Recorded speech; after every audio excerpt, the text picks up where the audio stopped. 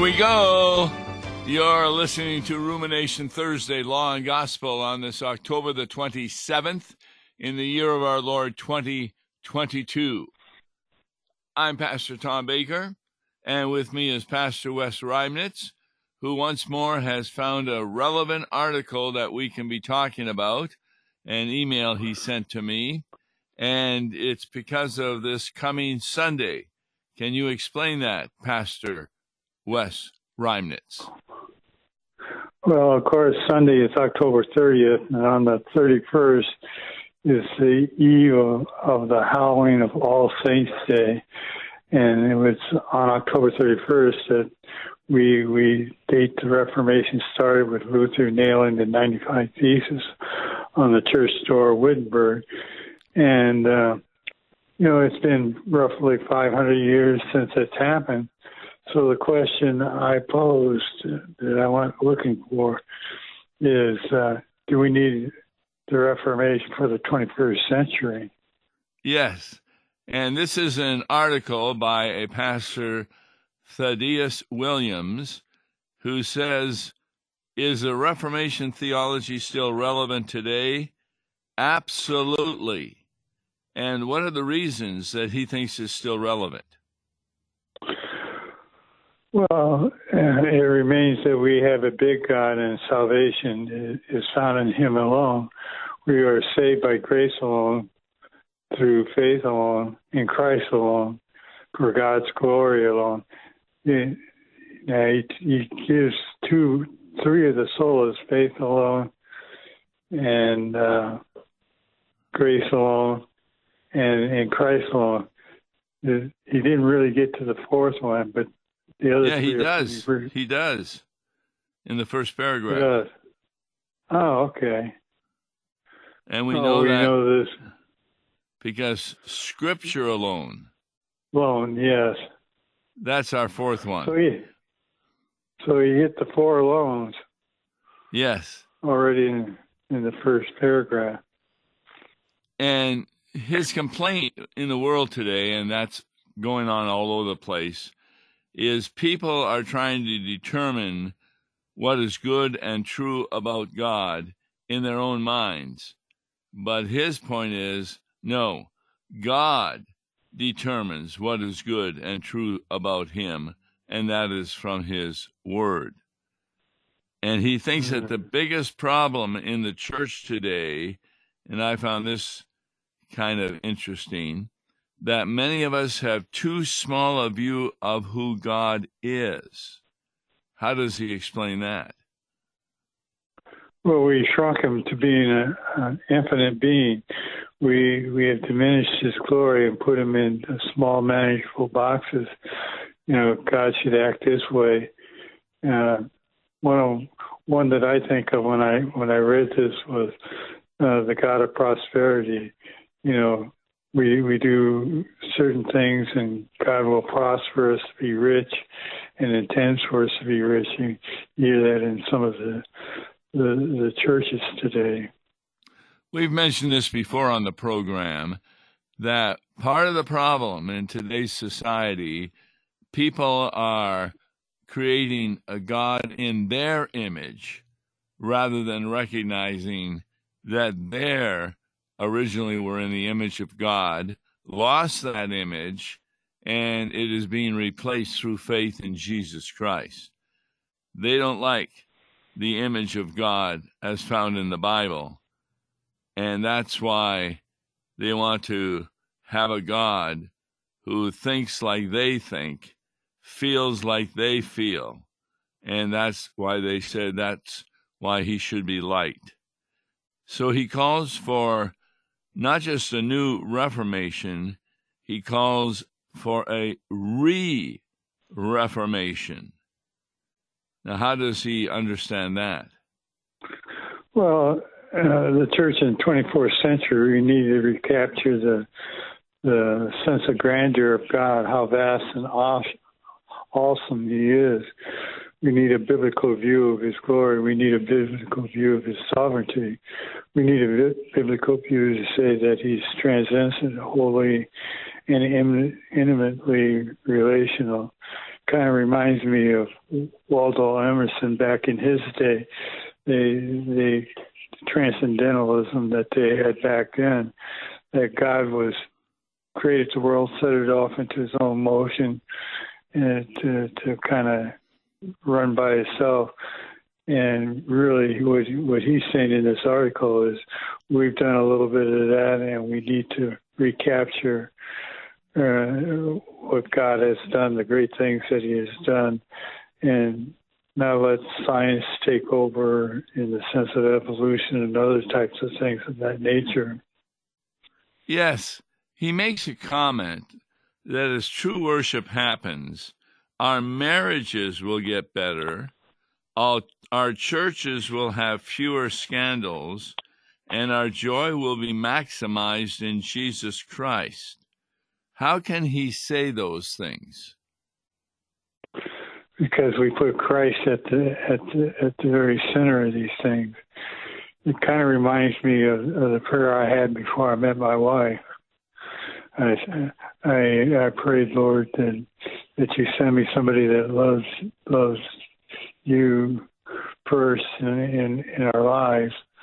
And I said it wouldn't also be bad if she was also good looking at the same time. And I keep saying I was blessed greatly on both avenues.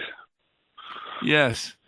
In other words, there are a lot of surveys that indicate that marriages where the husband and wife attend church with their children regularly, that those marriages last a long time and that they're very helpful. And there's less breakup, less divorce. And of course, there would be fewer scandals in the church because it was Walther. He wrote a tract entitled "The Sheep Judge the What?" The shepherd. Yes. And a lot of laity don't realize that God has given them the responsibility of checking out the pastor. No pastor should be embarrassed when questions come. For example, last week I had a Bible study on Proverbs, and there were two people who had questions about what I said, and I was able to answer them. One of them was, we were talking about Cain and Abel, and remember God, after Cain killed Abel, sent Cain away into a kind of isolationism with those of his family. And the questioner asks the question, well, wait a minute. Where did Cain get all these family members? How did we answer that, you think? He married one of his sisters. Yes, there was no doubt in that day. And Adam lived hundreds of years, had a number of children, and there was not a health issue for marriage between family members at that time. I believe that started with Noah and following. But we were able to answer that question because in Genesis, it has a lineage of Adam's family, and it's really quite long, where it talks about his children, his grandchildren, etc. So that's what needs to be done, is pastors have to give proper answers to questions that the laity have. You know who I'd like to see in the lineage in heaven besides Christ, of Adam's lineage? Yes. Enoch. And what do you mean by that? Well, we were told there in Genesis that he walked with God and he was no more, that he was taken to heaven, and he was a devout, righteous person. So it would be someone that you'd want to look up and talk to while you're in heaven. Yeah, one of my favorite posters put out by Concordia Publishing House was at the top was Adam, at the bottom was Jesus, and then all the people that led to Jesus. You know, the tribes, Judah, Sure. and all of this. And you found out that a number of the people were not in the lineage, like Moses was not in the lineage to Jesus, but two women were, one of them being a prostitute. And both of them Gentiles. Yes. And the prostitute was the one who protected the spies when they came to Canaan to check it out.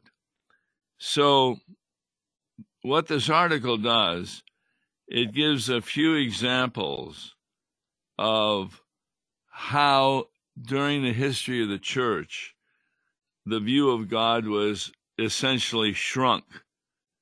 And what's the first one that he gives? The first one is the Pharisees.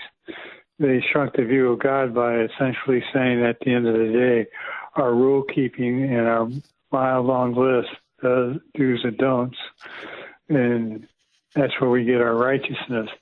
That fits in, by the way, with the Bible study that you did for Sunday school on Ezra and Nehemiah. Yes. Because at the seminary we learned that their devotion to the law of God starts with the rebuilding of the temple there under Ezra and Nehemiah's day. And we're roughly 430 some years out before the birth of Christ, and in that doing was the rise of the Pharisees. Yes. And when he says their rule-keeping and mile-long list of do's and don'ts, in Philippians 3, Paul does a listing of why, from the point of view of the flesh, he should have been saved. He was a Pharisee of the Pharisees. He looked for Christians to persecute them. He obeyed all the ceremonial laws. He was perfect in that. He was looked up, and yet he takes all of those works and considers them as garbage in comparison to what Jesus Christ has done for him, because he was under the impression that he was self-righteous when he was not. And that's somewhat of a problem that we run across today, where we think that by our prayers or by some act that we might do that it merits our way to heaven, yes, or gets us less time in purgatory. Then this debate kind of continues, according to the article, later in the first century, but this time it wasn't between Jesus and the Pharisees, but between the Apostle Paul and the Judaizers. Could you explain what that meant? Well, they were a group of Jews that essentially were telling Gentiles, the non-Jews, that if they wanted to get saved, they needed to supplement God's grace with circumcision and adhere to all kinds of rituals within the Jewish culture. Hence, Paul's epistle to the Galatians.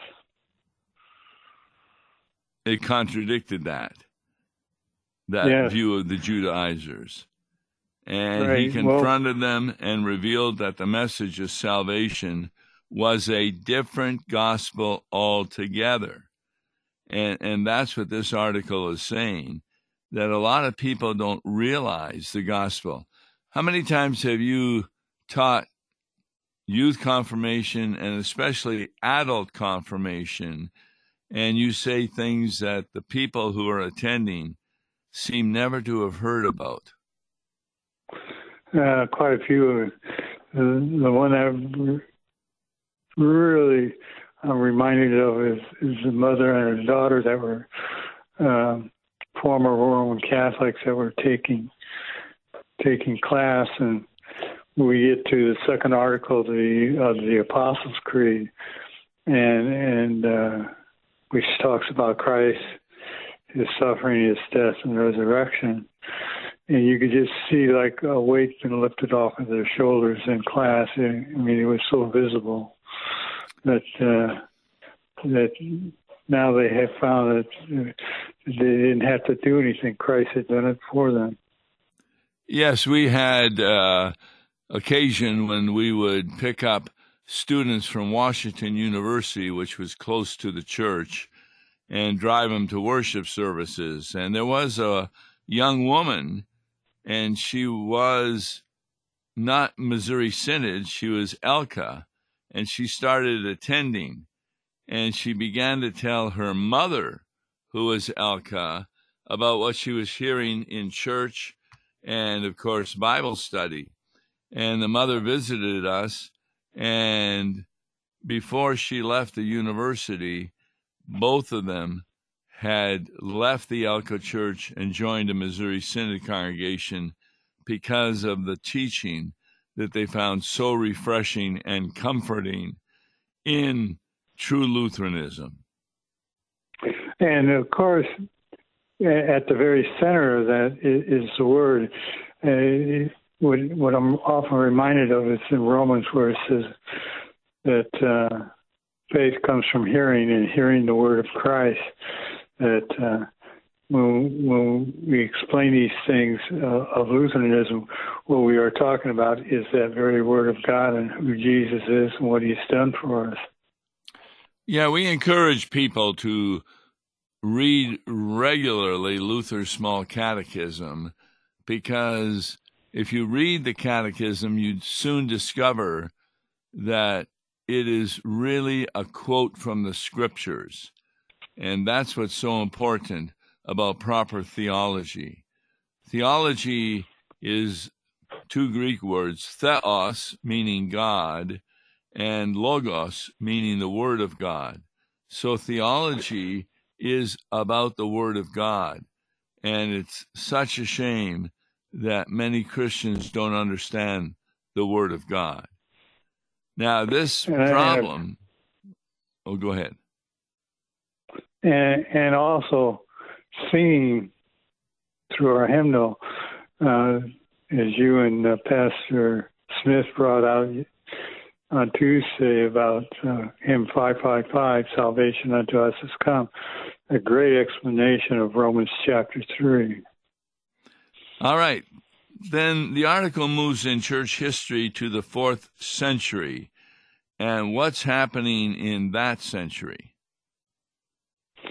Well, there's a guy by the name of Pelagius.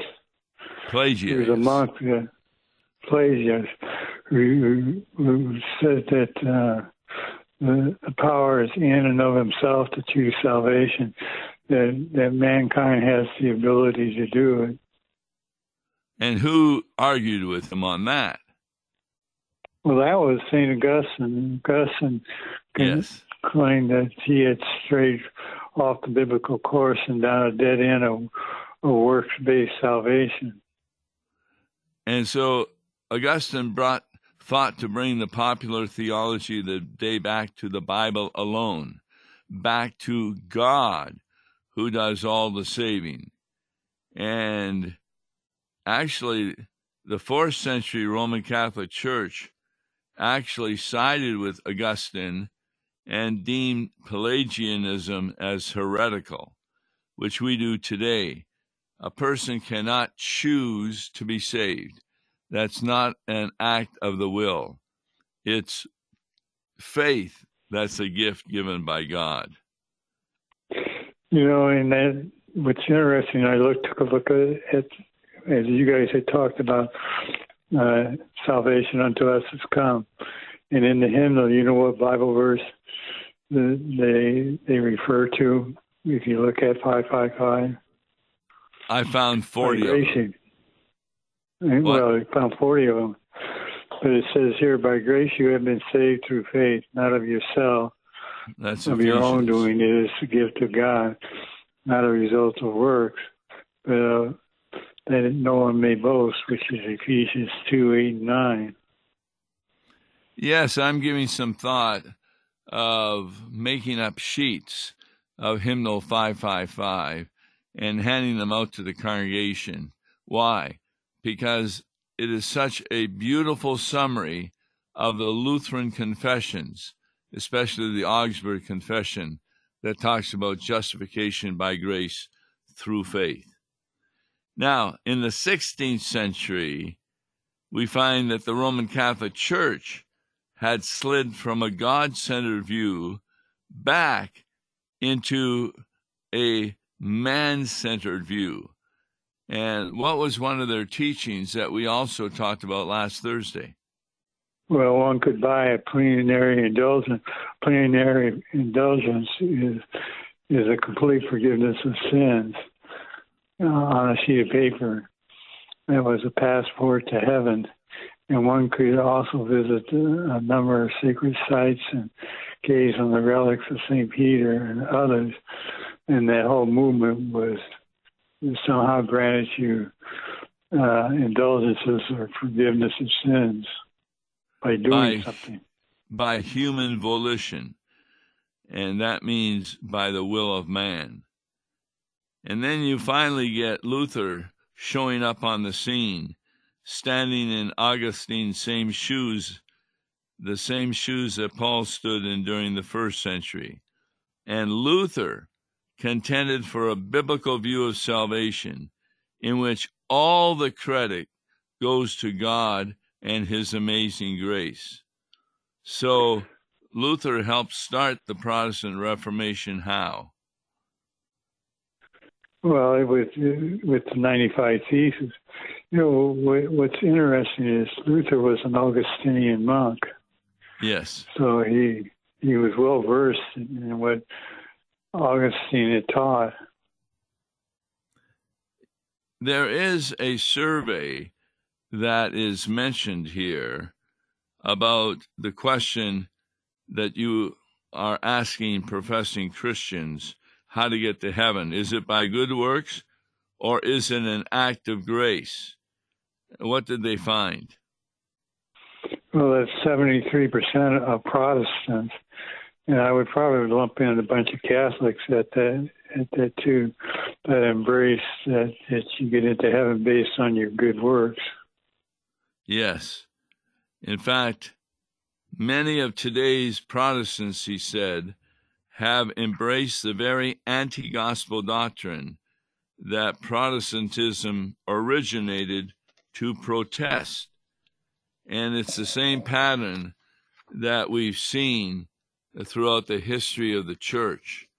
And we're really seeing that today when people think they can live in sinful lives that are unrepentant towards them and think that that's what God wants. So we get pulled downward into our self-powered salvation attempts with gravitational force. So what question is raised? What question is raised? Who are the Luthers and the Augustinians and the Pauls of the 21st century? Who today rises up and talks like them? And in a sense, we do that every Sunday in our worship service, don't we? Yes, and I would say that our president of our church, President Harrison, is a wonderful example of the teaching of Luther, Augustine, and Paul in the 21st century. He often has a lot of articles in what's called the Lutheran Witness, the official publication of our church. And in those articles, do you ever see him professing something that is contrary to Scripture? No, he always says Scripture. This October Lutheran Witness, he has a great article in there that talks about, what we as Lutherans believe in relation to the Word of God and in our salvation of Christ. And it's a great article to put over and against what the other churches that they list in that October explanation of what they believe, teach, and confess.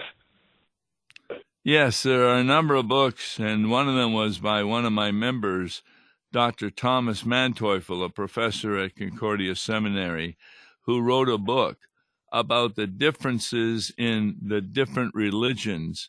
And while he agrees that you can still be a Baptist, a Roman Catholic, a Presbyterian, and still go to heaven, he points out the differences that they have with the biblical doctrine of the gospel of Jesus Christ.